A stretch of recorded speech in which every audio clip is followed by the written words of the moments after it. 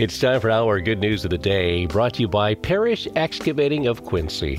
Do your kids get a little bored during the summer months? Maybe they're looking for something to challenge them a bit? Well, the Branch Area Career Center has a series of summer camps coming up, ranging from commercial banking to video creation production, healthcare heroes, welding and custom paint, automotive repair, culinary arts, construction, an engineering camp, and cyber defense and ethical hacking camp as well.